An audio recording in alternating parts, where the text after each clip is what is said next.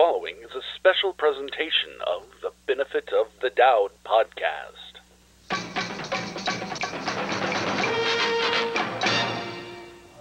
From Chicago, it's the Doubting Thomas podcast with Clifton Thomas and your host, Adam Dowd.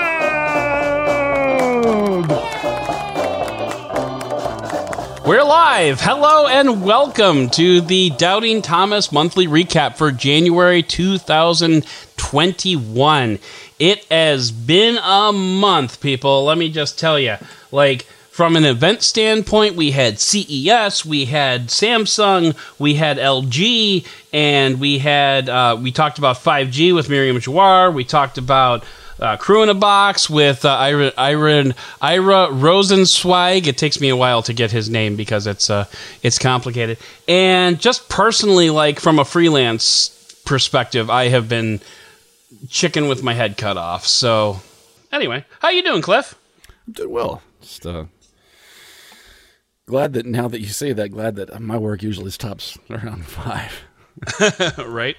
Well, I got a new toy today, so I feel good. Okay. I feel good about that. It's Show an it old off. toy. I know you it's want new, to, but it's old. I know you want to. Show it. Let's see it. Let's see it. The Lumia 1020 with the Oreo on the back. I love it. Look at that cookie on the back. That is a cookie. That is like the mother of all camera bumps. It is. And I could see myself in the screen there just briefly. When the table gets a knock and this thing gets a rock, and let me tell you. Boy, I'll tell you. Well, and the nice thing about that, so for our viewers, it was a Lumia 1020 that Cliff was showing off. Mm-hmm. And so, it's cool because, that thing just was an innovator in its time. That 40 megapixel camera 41 megapixel, pardon. And, that could just, you could crop in on that and, It wasn't a zoom per se, but it was a crop, kind of like how the Galaxy S20 did. The Galaxy S20 Ultra did its, hybrid zoom. It would just crop in on the basically larger just sensor. Pixel binning for your right. But anyway, yeah, I'll tell you, and I'm sure you didn't want to start off with this, but yeah, whatever. For one thing, I will say Windows Phone still feels fresh to me. Yeah, and this is 8.1, so it's not even Windows Mobile 10 mobile. It's right. Generations old, and it's a little laggy compared to just the 865 or an 888 if we're talking Android and a 120 hertz screen. You definitely see the difference there, but it's just so different, and it's nice to be back on it, even if nothing works. Seriously, you can't even. I was trying to okay, how am I going to get the images off of this thing? Because can you even? Oh yeah. I was gonna say, can you even set up any? Is there even an app store anymore? I haven't. No, it just sits there and spins. You can't even log into with your Microsoft account. It just sits there, and it would be the equivalent of spinning, except with Windows Phone, it was just the little dots going across. Yeah. It just sits there and does that. I hate those dots so much. I saw those dots so much, but wow, that's... congratulations on finding one that looks like it's in pretty good condition, and, I hope you can... is there any kind of, like with WebOS, is there any kind of, homebrew community, or... I haven't... So, first of all, going back to taking the photos off of it, and it's actually nice because I think it just sees it as mass storage when you plug it in with a micro USB. So then it just pops open Windows Explorer and you can then Windows Photo or whatever it is your standard. Yeah. So yeah, it's easy to get them off. Oh, good. Okay. But I know there's some stuff unlocking and doing the equivalent of rooting a device, and I think there's a ROM community out there. I know that they just made what is it, Windows 10X, which is going to run on the tablet cousin of the Surface Duo. There's a beta that runs on the Lumia 950 XL. Oh, okay. That looks pretty decent. So there is a homebrew community out there. I think it's more for the last two Lumia devices, the 950 and the 950 XL, more than these older Windows Phone devices. But I never expected to use this as a phone. I for one thing, it requires a micro SIM, and if you put a nano SIM in there with an adapter, it actually will pull the pins up inside there. Yeah, it can break it. Yeah, so you don't want to break it. Yeah. Well, yeah, because there's no way you're going to fix that. I would like to find the. If you remember, they had the accessory that was like the external battery, and then it gave you like a camera grip. Oh yeah. But it also allows you to put it on the tripod. That's really the only reason I want it. Oh, okay. So I'd like to just, I'd like to be that super smartphone uber nerd, photography nerd who goes out and takes pictures with a 7-year-old phone just to say that you can. So anyway, that's that. But yeah, I'm excited. It's a phone I always wanted, and I never bought because at the time I think it was like $600, and back then that was expensive.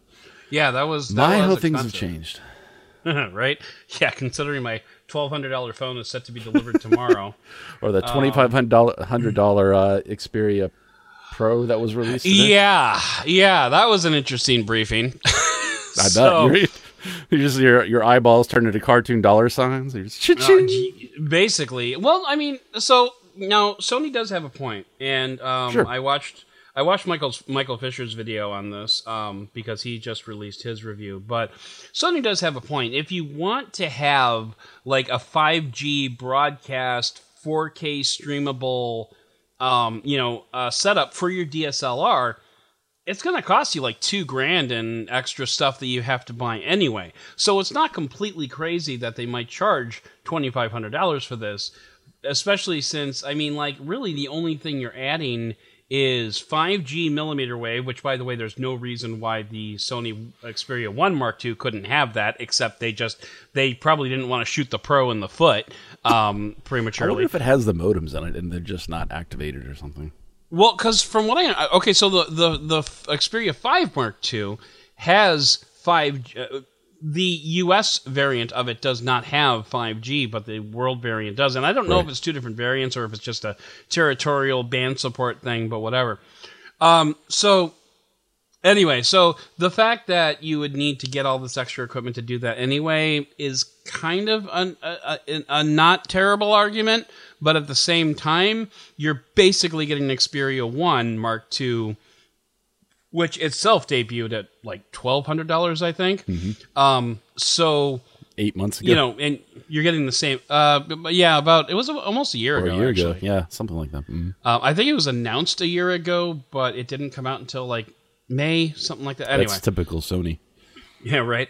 So anyway, they've got a not compelling argument there, but at the same time, it's just kind of like. Basically, bottom line is it's not designed for consumers. I don't even think I'm going to ask them for a review unit because I wouldn't know what to do with it. I mean, like unless you get the review kit like Michael Fisher got, that like has what Fisher did, the A series SLR with all of the attachments. I mean, there's really no way to really. I mean, it really is just a polycarbonate body on a 1 Mark II. Yeah, otherwise and you can use other DSLRs with the phone. Because the HDMI out? Yeah, because it's HDMI. Yeah. So you can use that with other cameras, so I could probably connect it to my what the hell do I have? You have a Rebel my Panasonic or something? Oh, you have a Panasonic? I've had the Lumix like a 5 or a 6? G85. G85. Okay. G85. So I've had that for about a year now because I was gonna learn how to make videos in 4K, and then like the one site that I ever made videos for said, "Yeah, we don't need videos from you anymore." So I'm like, "Oh, well, I guess I don't need this camera, but I already bought it, so whatever." It is still a nice camera.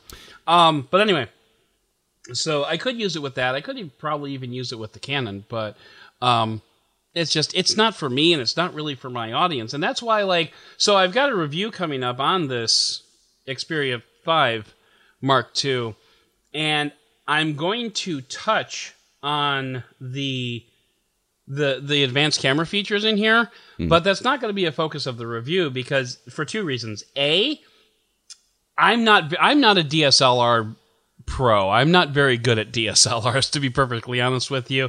I know what the terminology is, but actually manipulating those actually manipulating those settings to come out with a quality picture, not my cup of tea. I am full on auto. But the second reason, and the reason I can get away with this, is because when the Sony Xperia 5 Mark II was announced, Sony put a gaming twist on it and said, hey, this phone is for gamers too, because we got a big battery and we got a 120 hertz screen and blah, blah, blah, blah. So that's why I can get away with it. So this is like true confessions from your podcast reviewer. That's why I can get away with this. So, but yeah, I don't even think I'm going to even ask for a review, unless they do the whole review kit. But even then, I don't even know what I would do with it, honestly. I'd be like a monkey trying to hump a doorknob, as Rip Torn used to say, So it's go on like another trip around Illinois and film stuff and stream it on 5G this time. Oh, there you go. Yeah, Zachary Palmer just wants to go ahead and give away my weekend for me.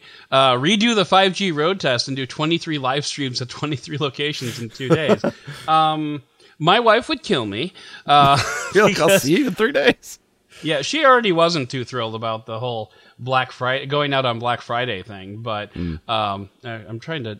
Yeah, I've got right now this quote is going like straight across Cliff's face, so I'm going to go ahead and turn that off. But it's a good thought, Zachary Palmer, but yeah, I don't think so. But maybe in a year or two. I'll tell you what, give me like, not that I don't love you all, but give me like, 80 more patrons and maybe we can have that conversation. So, because then this will be much more of a job and less of a hobby. Anyway, so we should move on to like, as long as we're showing off cool stuff. Uh-oh. I got a little toy here too. I'm trying to figure out how to put it in here so the camera can see it. Hey, look. It's a tiny laptop, or it's a gigantic screen. Woo! With your face on it. With my face on it. You like that? So this is the ThinkPad X1 Fold. The unboxing just went out this past weekend. And so I'm interested in playing with this, although this thing utterly failed me today. It was my fault, but it utterly failed me. So my daughter had to go to the doctor today, and in Chicago we had, I think we ended up with like about 6 inches of snow altogether. It wasn't so much the quantity, it was the duration, because the snow started yesterday afternoon and just ended like an hour ago. So, I mean, it was just going and going and going. I had to plow my driveway like 3 or 4 times over the last 24 hours. But anyway, so my daughter had a doctor's appointment in the city today, so we had to drive in all this crap into the city, and then I'm like, okay, well, from there, we'll just go over to my mom's house, because she's like, 15 minutes away. I'll take the laptop, I'll get some work done, my daughter can do her school from there, yada, yada. I get this to my mom's house and go to turn it on, I see the Lenovo logo, and then it just shuts off. And I'm like, whoopsies. What the hell? So I was trying to hold down the power button, do all this, blah, blah, blah. Would not turn on. The battery was dead. Like, I thought I had plugged it in last night, but I don't think I plugged it into the right cable. Like, I think I plugged it into a cable that wasn't actually plugged into anything on the other end. Because I have USB-C cables scattered all over my desk. Don't we all?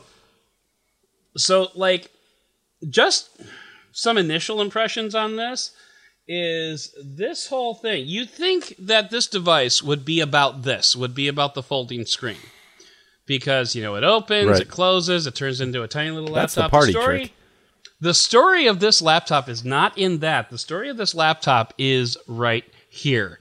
And it is the accessory keyboard that's optional. And I want to say, like...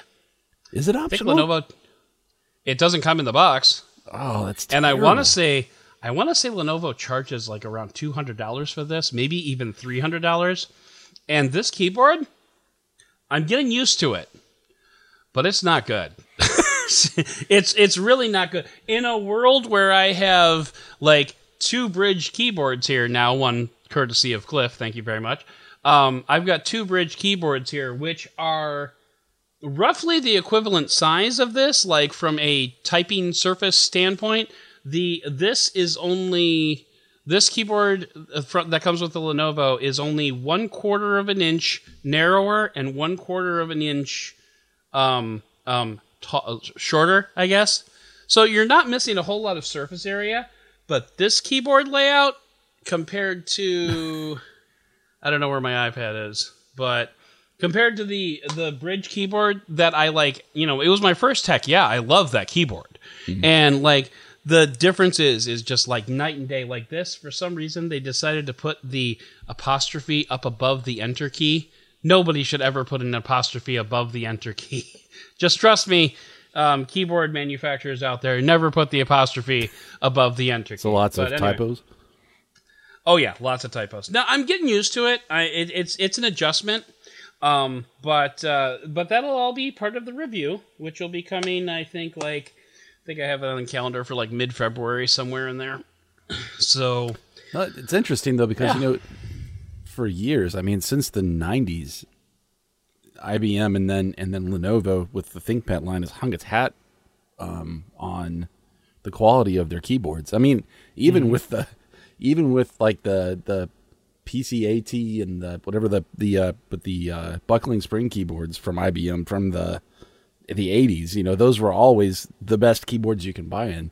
ThinkPads have always had amazing keyboards, so the fact that you're having issues with that. Let me ask, so it's definitely more the layout than like the key feel and things like that? It's more the layout than the key feel, absolutely. Like the key feel is actually pretty okay. Even the fact that it's like so cramped doesn't really bother me. It's just the way the keys are laid out, and it's just not. It doesn't feel like a normal QWERTY layout, Yeah. And I think that's really the crux of it. But it's mainly just the buttons along the left side, like the enter key and the apostrophe. And, they do that thing that a lot of Bluetooth keyboards do where they have the function key and they hide like a lot of the symbols and stuff underneath the function key. And so if you need like a backslash, you not only have to hold the function key and the shift key and then the backslash. Like they do that, which is just, in my world, I kind of hate that. Just because like, a normal keyboard doesn't need a function key. And man, I really wish my iPad was somewhere around here. But because like I could show you that the Bridge keyboard doesn't do any of that. Like they've got all it's like a normal QWERTY keyboard that like I could pound out, a 10,000 word script on it if I needed to. I've done that. Like I've literally done that in the past with this show. I've written like 10-page scripts on the Bridge keyboard, just like sitting there at my kitchen counter, like cramped like this, like a T-Rex, But I mean, like it doesn't matter because the keyboard is that good. So then, my question is, if someone put a gun to your head, would you rather use the accessory keyboard or the touchscreen keyboard? Oh, because I mean, the touchscreen keyboard isn't that much better, to be honest. Yeah. Now there might be. I've only had this thing for a couple of days, so there might be a better software keyboard in there somewhere. Because if I remember correctly, like some of the reviews seem to indicate that you could do like a thing where like the bottom half is the whole keyboard and the top half is like the laptop part. And I have not found that mode yet. So I've been looking for it, but I haven't found that mode yet. So there could my answer might change if I ever do find that mode, but for now, yeah, I'd say I would have to use the physical keyboard. So, especially because the physical keyboard enables you to open up the screen fully, so you get the full 13-inch monitor. Right. So, you kind of have to do it in that case. So, but I'll tell you what, we're going to review this next month, which means that's going to be a topic for next month, Doubting Thomas Monthly Recap. So, there we go. But I just thought I'd give you a little tasty treat little preview there. So I want to start off by acknowledging the fact that we had Miriam Jouar on the podcast to talk about 5G. And honestly, if you listen to the full interview, which will be available by the time you listen to this, it'll already be available, but because if you're a patron and you're watching this, then it is available. And if you're not, then by the time you hear this, it will become available on patreon.com. But anyway, if you listen to the full interview, we covered just about anything you could possibly talk about with 5G. The only major caveat to that, and I mentioned this in the podcast, was when we recorded this, Verizon had not released its nationwide 5G network, which I like to call the nationwide please let us sell the iPhone network.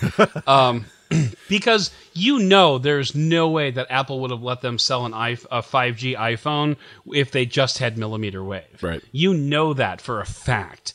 And so I have no doubts that Apple put Verizon on notice when the iPhone 11 came out, saying, guys, next year we're doing 5G, and if you want in, start building your network now because you're going to need it by then. So, but anyway, so like we made a lot of references to Verizon and millimeter wave and how Verizon is screwed if they're going to rely completely on millimeter wave. And then the interview came out like 2 months after they launched their Sub-6 network. So whoops. But so, I mean, that's really, I mean, like we covered so much in that podcast. You know, it was like I said, the finished product was like an hour long. I managed to cut it down to like, well, I think the final product was 27 minutes that went out onto the podcast, which is abnormally long for an interview on the show. You know, for an edited interview, I should say. Mm-hmm. So, I think we've pretty much covered everything 5G that we can possibly cover.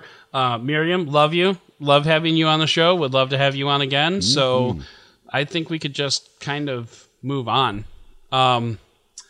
CES was an interesting experience this year. It was all digital, which made things kind of weird because you had to, like, in the past when I've gone to CES, I've made the mistake, and I rectified this mistake when I went in 2019 by, like, scheduling booth visits at a specific time, like when I knew I was going to be in the building. So, like, I fixed that problem. But even so, like, I didn't schedule enough booth visits in 2019 to really make the most out of my time. And I was going to fix that the next time I went to CES, but I ended up not going. So like a lot of the things that we did with CES were, you know, virtual Zoom call booth visits, basically. And I got a few of those in. My registration went in late, so I didn't probably schedule as much as I could have. But that's probably actually a good thing because I was actually really busy that week, so it was kind of fun. But I want to get your perspective, Cliff, because like normally you're watching announcements from, you know, from home in Iron Gate or at work or whatever. How did you feel about the all virtual CES this year? Like how are you digging it? And I could even throw it out to Zachary Palmer and CT in the comments and see if see what they were thinking about it. So CES has kind of become the TV show to me, and I guess laptop show. There's, yeah, for the mobile space, which is what I personally pay attention to more. There wasn't a whole lot going on. Our friends at TCL actually did release a couple of devices, so that was cool. And we got to see some neat stuff from TCL and from LG as far as their rollable devices. Yeah, you know, having never been to CES, I mean, I've been to quite a few trade shows, but nothing for technology. But I can imagine even with all of the stress and the late nights and everything, it still would be a blast. As a consumer, you know, just watching these, it's not being able to have the hands-on from the tech sites and things like that so much. It's that was kind of a bummer, and it feels honest. So much more produced because it is. I mean, you really are just watching the same thing that you would get from like a Samsung Unpacked or something like that. I'm sure it's different for you because you're getting the press briefings. And I don't know how much that differs, but I guess it's just a little more in depth. It does. I mean, really, the main difference is they still give you their spiel, but then they open it up for questions afterwards, and you can really kind of drill it down.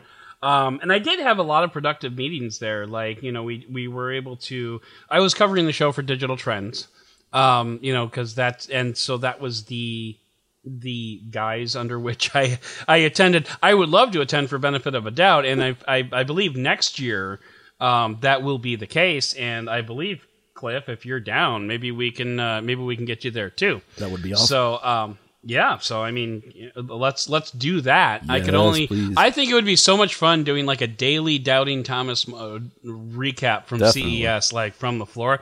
I think that would be amazing, and maybe we could use a Sony Xperia Pro to live stream it because that's the shiz. So yeah, like the press briefings were definitely 5G different. Reception you'll have there. with the 8 million smartphones. Right. Well, that's one of the things that 5G is supposed to address, though. So, I mean, there you go. So anyway, I think that, I think for the most part, a lot of what you saw as as someone watching from a side would have been similar, but I think the main difference would have been that at a live in-person CES, they would have been doing press conferences, kind of like a Samsung Unpacked type of event. Right. And some of them might have live streamed it, some of them probably wouldn't have. And so you probably wouldn't be getting the types of announcements as a consumer that we would have been getting as press. You would have been basically getting our recounting of the press briefing, unless it was actually something that they did live stream. So, because if I remember correctly, at CES 2019, I want to say I went to 12 different press conferences. I think only 2 of them were actually live streamed. And I think one of them was Samsung. And I actually didn't even go to the Samsung one. I sat in the media room watching the live stream because I couldn't get into the Samsung press conference. And then, I want to say the other one was maybe TCL? Maybe TCL did a live stream? I don't remember. But anyway, so I think that a virtual CES gave brands an opportunity to interface major brands, excuse me. Crew in a Box was not doing a live stream from CES, but I think it gave major brands a path directly to the consumers, which was probably beneficial in some ways. But at the same time, it lost a lot of the personal touch that I think a lot of people are looking for in a CES attendee. I think the one thing I also didn't see a lot of, and it could just be me in terms of my observation versus reality, but it seems like maybe the relationship that the United States has with China has had a chilling effect on some of the Chinese brands from coming to the United States. Possibly. Because I just didn't see a lot of the smaller companies that you might see. Of course, some of that probably just has to do with the fact that no one can travel because it's of COVID and things like that too. But even if they were doing something virtual, I didn't hear about a lot of things from them, except for from the major players like ASUS or Lenovo or TCL. I wonder if maybe a lot of those smaller brands probably got lost in the noise. Could be, because in a virtual in a in-person CES, I could see something on the floor, go to John Velasco, my editor, and say, hey, I just saw this really cool gadget. Can I do a write-up on it? And he'll say, sure. I'll sit down and, bang out a quick article about it, put it up on the news site, and then bada bing, bada boom, you hear about it. But with CES, where consumers are getting stuff more from the major brands, the ones that have the leverage to do a live stream, and yes, I did intentionally mispronounce the word leverage. Lever.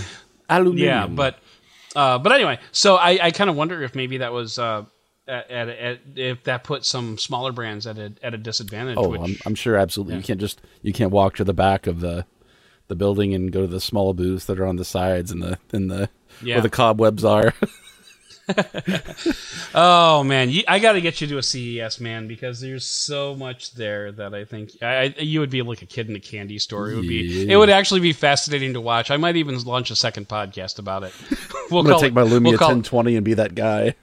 Yeah, there you go. Cliff's Adventures at CES, and we'll make it a yearly series. But anyway, so one of the companies that we saw at CES was obviously Crew in a Box. And we talked about this on the podcast. It was just from the last episode that aired. I kind of forgot the name of what we were talking about. So, Crew in a Box, for those of you who haven't listened yet or what have you, there was a Hollywood director named Ira Rosenzweig. Basically when LA went into lockdown, he's like, crap, how are any of us supposed to work? Because as you may have noticed, the film industry pretty much shut down when COVID hit. So apparently Tom Cruise is keeping them all afloat right now. Oh, right. Did you hear that? Yes, that's what I'm talking about. Anyway,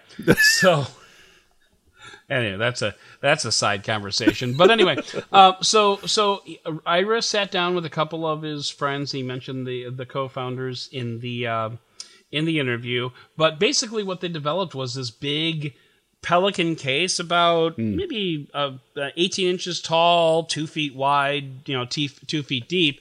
That you basically take off the lid and you set it down on your table, and then like you take the Crew in a Box and set that down on top of the lid, and basically what you have is a teleprompter, and behind the teleprompter is a Blackmagic 6K camera, and you flip up the lid, and the lid turns into a 3-panel LED display. And the cool part is that there's a Mac Mini built inside this box with cellular connectivity that as soon as you plug it in, it powers on, connects to a cell tower, and then a remote team can operate every part of this Crew in a Box thing.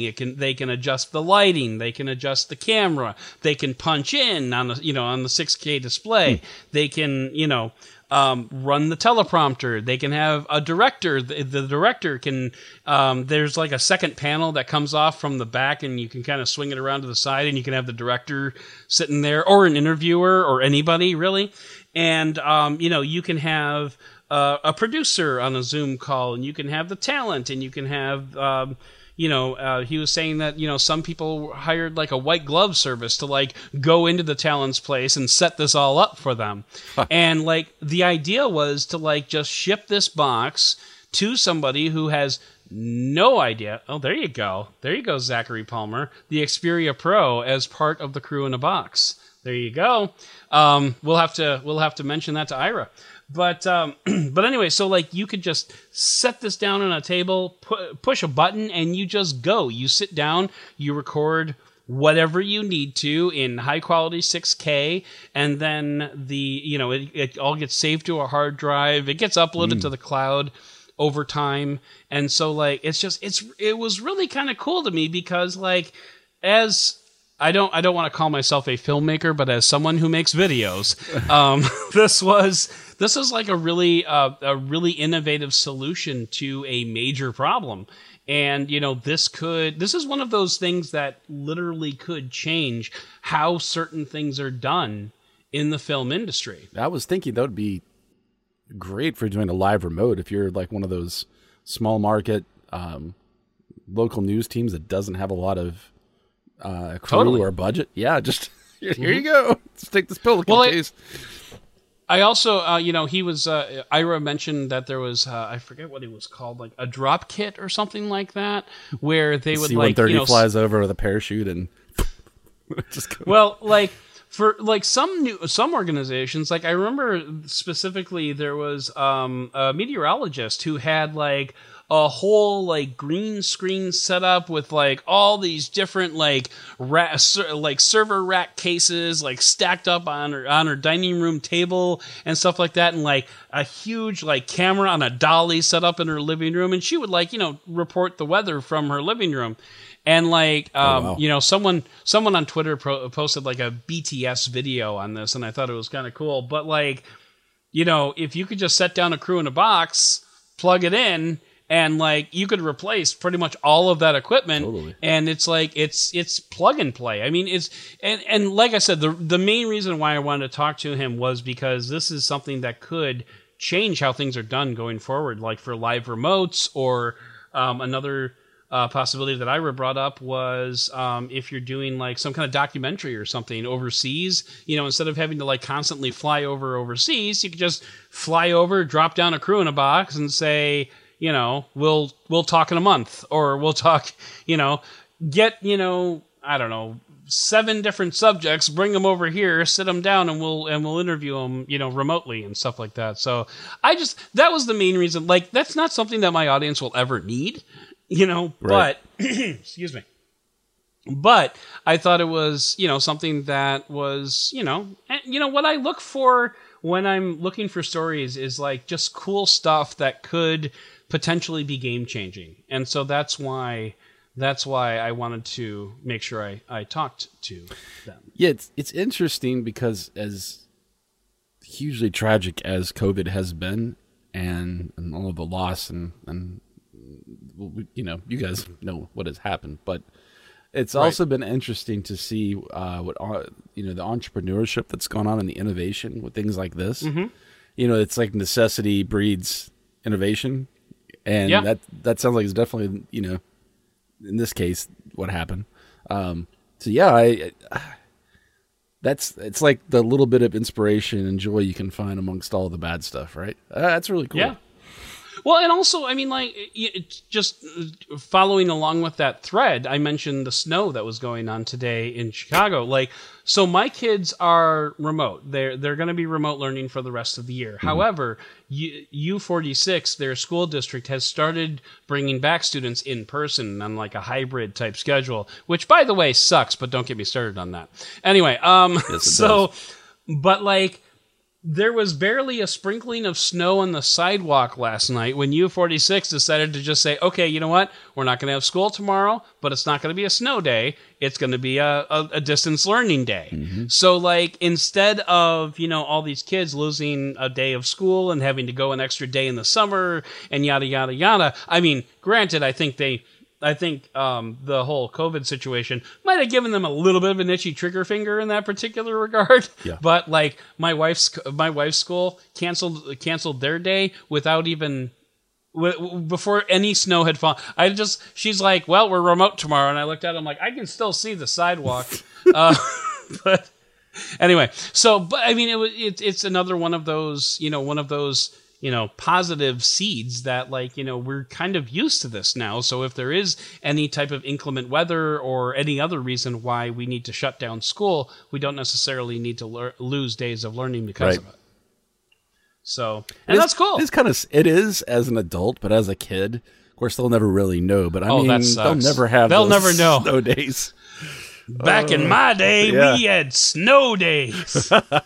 What? Actually, you know what? Back in my day, we didn't have snow days. Like, I remember going to school when there was like 6 inches of snow on the ground and like having to push the car down to the end of the block just to get to the nearest plowed street. Yeah, it was like that in Colorado. I lived in Colorado Springs when I was, I think, like between 5 and 7 years old. And I remember walking to school in the snow and being on the playground with like, you know, 2 or 3, 4 inches of snow on the ground, just on the swing, just la-di-da. You just wore your snow pants, and that was what it was. Right, that's what you did. Mm-hmm. That's how it worked. I mean, my kid's school has been canceled, you know, before pre-COVID, like for like oncoming snow. There was one, I swear to God, I was both amused and kind of irritated. Like, they canceled school the night before a huge storm was supposed to hit, and it never hit. Yeah. Like, it just totally passed us by, and our kids are like, yeah. And I'm like, what the hell, you wimps. Well, you know what happens around here? They do call it pretty early. It's because I live in a rural area, and some of these kids live out on these crazy back roads. They need to send out the people on horseback to notify all the families.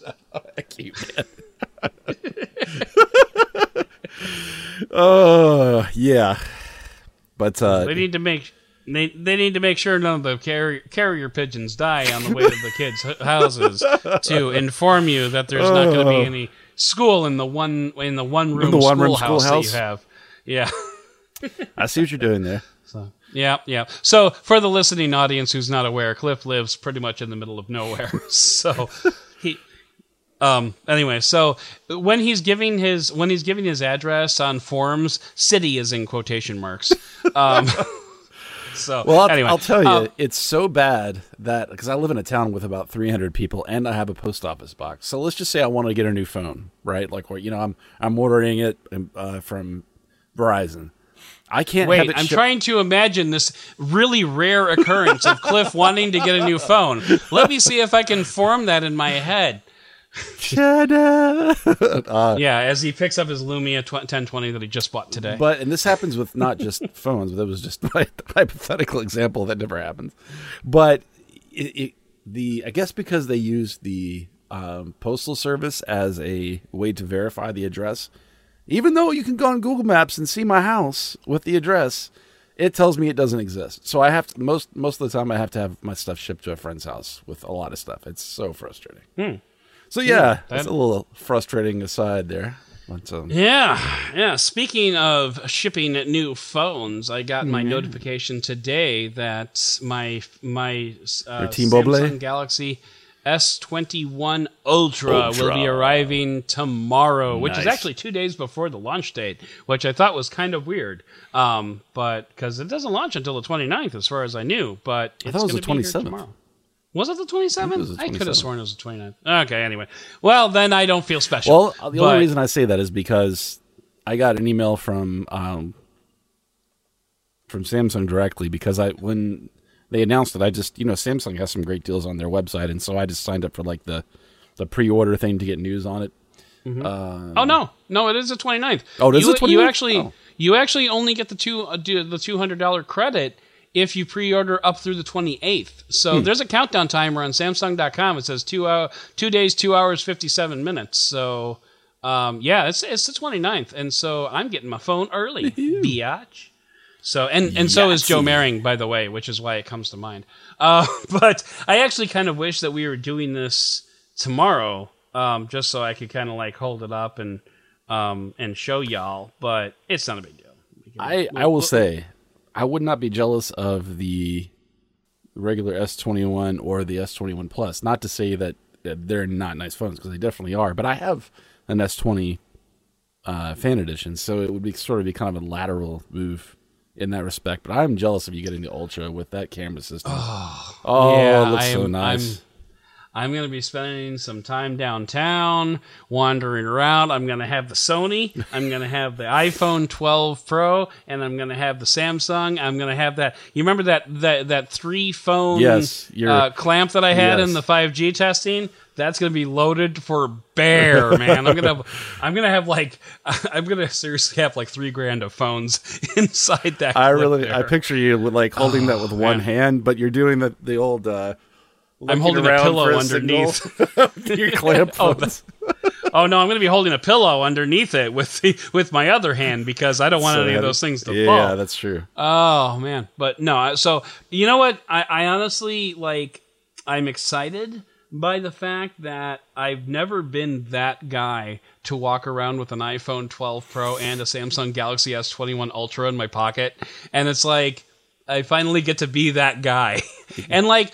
And here's the thing, like, while I was actually having this train of thought earlier today, like, I think what's cool about, like, my career is that I haven't gotten to phone burnout yet. Like, I haven't reached the point where phones are, like, boring to me. I can find delight in any phone that you put in my hand. I can find something that's really cool about it and something that will make me smile ear to ear. I have yet to review a phone for the show that hasn't given me some kind of happy surprise to it. Like, oh my God, that's really neat. I love that. I mean, we all know how much you enjoy the iOS keyboard. That's your favorite part of it. It is. And I can still find stuff that irritates me. but like, I really appreciate that. And it's probably because I haven't had a year where I've done all the Samsungs, all the OnePluses, all the LGs, all the TCLs, all the Motorolas, I can kind of see why that might get a little tiresome. But I'm not there yet, and I don't anticipate a time that I will be there yet. So it's just it's a wonderful feeling being able to still be delighted by that thing that you love. You know, it hasn't become, as they say in Stargate, it should never get old, Admiral. Still haven't watched that series, so I'll just take your word for it. Oh, you should. I think I will. They were commenting, like, after the third time that SG-1 had saved the world, he's going up to the general, and the general's like, so you saved the world again? And he's like, it should never get old, General. We saved the world. Talking about smartphones, and this was like brought on by when I ordered this 1020, and I started thinking about all the older smartphones that I had laying around, and it was also prompted by my wife asking me to clean up all my shit. Just bleep that out if you need to, but we're fine. It had been one of those things where I hadn't got them all together in a while, and they were in different boxes all over the place, and so I got them all together, and I don't know if you saw the picture that I posted on Twitter. And in fact, it's actually, well, part of it anyway is now like the header image for my Twitter handle. Oh, right. What I'm getting to is that I had them all together, and I thought, I can look at this, and it's kind of like the last decade of my life has been defined by the phones that are right here. Like, I had it going all the way from the G1 from HTC and the original Google phone through WebOS, I had like my original Moto X, and then like an LG V20 for some reason. But yeah, it's like I can kind of picture when those Windows phones came out, and it's weird. Like WebOS and Windows Phone were such a huge part of my my identity there for a while. And I think I've kind of outgrown that, being like a attached to one platform. But yeah, I mean, 2010 through 2021, I guess, is very much like phones were a huge part of my life. And it's weird. I had a similar situation over the summer. I found a box full of phone boxes that I had been saving, and like the phones weren't in them anymore, but like, I had a phone box in there for the Galaxy S3, for, several different Palm phones, several different Windows phones, and like, I'm just like, man, it got to the point where, like, if I'd thrown these away, like when I first opened the box and took out the phone and took everything out, if I'd thrown it away then, it would have been okay. But like, now that I've held on to it for this long, it's kind of a sunk cost. So actually, there was a TikTok video that I made that I never posted to TikTok, but it was a video of me holding the Galaxy S3 box, saying, "This is the phone box for the first Android phone that I ever owned." And it just like holds there for like 2 seconds, and then I just toss it into the garbage. It didn't have quite the emotional impact that I was going for, so I never ended up posting it. But it's too bad you couldn't have edited it like a little banana peel slip sound as you did it. Right. Go talking about phone boxes though. Before we move on here, those of you listening that are phone nerds, okay. So this is how big of a phone nerd I am, and specifically a Windows phone nerd, or at least, yeah, they kind of are tied together. But so I got my Lumia 1020, and I'm holding, for those of you listening to the podcast rather than watching the video, I'm holding up the box, and I was so happy because I didn't know that I got the like standard Nokia like unlocked box instead of the ugly, horrible orange AT&T box from like 5 years ago. Okay, I don't remember that, but I'm going to take your word for it. Oh, I'll show you. It's like I could get the beautiful like recycled material like the unlocked Nokia box, or you could have this horrible AT&T. Oh, okay. It didn't matter what phone you got. It just, the only difference was the picture that it had the front of it. Like, yep. Okay, I remember those. Both Nokia phones, very different. And yeah, the generic AT&T packaging for it was just horrible. Yeah, I remember those. So it was coming to, and I'm like, please don't let it be the AT&T box. I don't like the AT&T box. And then just, it's nice when you boot up that phone and you don't have to see the carrier logo on it when it boots up. Absolutely. Yeah. Yeah, I mean, like, I don't mind carrier logos all that much, but okay. So we've got one last thing that I want to talk about before I let you go, because we're getting on towards an hour here. But before I do that, I have to do my patron shout-outs, because my patrons are awesome, and they're the only reason that I can afford to... I mean, they're the reason that this show is actually almost kind of sort of paying for itself. So, to get to our shout-outs, we have Clifton M. Thomas, who for some reason is still a patron. We have Johan Bresky. We have Michael Kepper. We have Mike Hahn, BenderTube. Bender was on the show a couple months ago, and he is now a patron. So welcome, Mike Hahn, and you should all go check out Bender.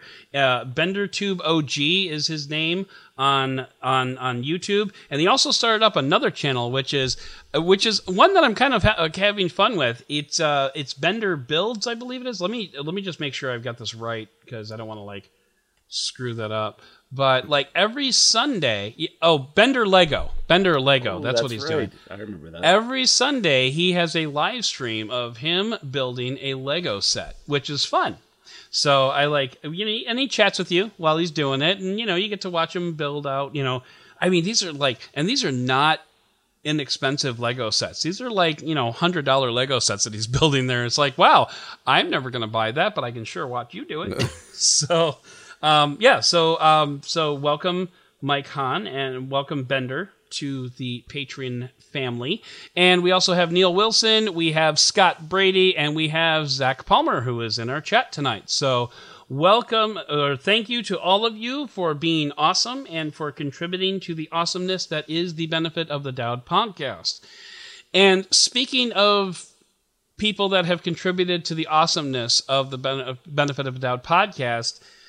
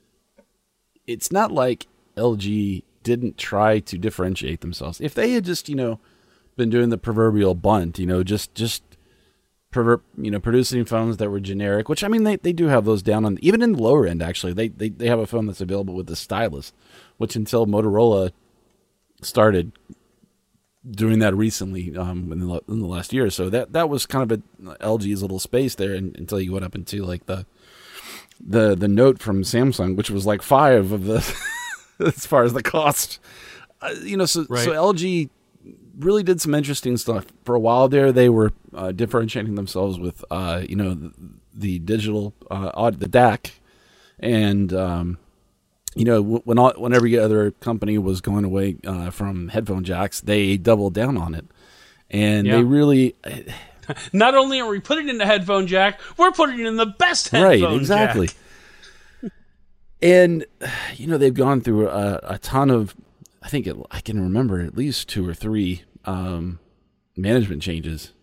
And yeah, like you're saying, they were willing to roll the dice on with the experimental stuff like the LG Wing, like the rollable that I guess was going to come out. Yeah, so I feel like anytime you lose a player in a marketplace, it just, number one, takes some of the fire out of their competitors in terms of for sure trying to produce a diverse set of phones and to also, like, as far as like pricing and stuff is concerned, that's one of my big fears, is that it's going to drive the price of phones up even more. Possibly, yeah, because there will be one less. Well, I don't know. LG actually was kind of a premium phone competitor, though. So, but they LG always kind of slotted playing in that like a third less than their competitors for the most part, except for maybe the Wing. They always seem to offer more value, at least. I mean, the G6, the Wing. But at the same time, their prices were always about $200 too much. Like, for what they were offering compared to what other competitors were offering, that always felt to me like it was always about maybe $150, $200 too much. Like, especially the Velvet coming in at like $700, that was not right. It felt fine to me until the other 765 devices were released, and then it was like, ooh. Right? So, and by the way, while you were talking about that, Ryan St. Andre is coming in on our group chat saying, so here's the quote. Damn, Adam, maybe you should have waited to buy that laptop. RTX 3080 and 3070 laptops just dropped from MSI. And I'm just like, I replied, my return period literally ended yesterday. So I think you're good. Anyway, no, I think I'm fine. Yeah, I'm happy with this laptop. But anyway, so back to LG. It's just LG wasn't willing to. LG was putting forth the work in the innovation, but I think they were overvaluing the customer demand for that innovation. Like, sure. It probably legitimately cost that much to make a Wing. It probably legitimately cost $1,000 to make a Wing, but at the same time, especially with all the R&D that went into it.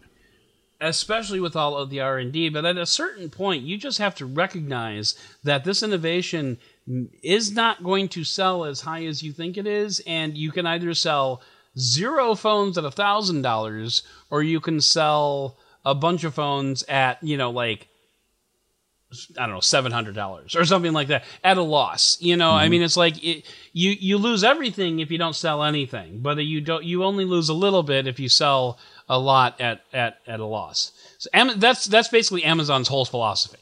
I mean, but the thing in the end, I think it just goes down to the fact that it feels like we as human beings are more comfortable with binary systems, and what I mean by that is an Apple or a Samsung, right? The Democrats or Republicans, whatever you want to call it. It's just, and I don't think that a lot of LG's lack of success in the North American market has to do with anything that they have done particularly wrong.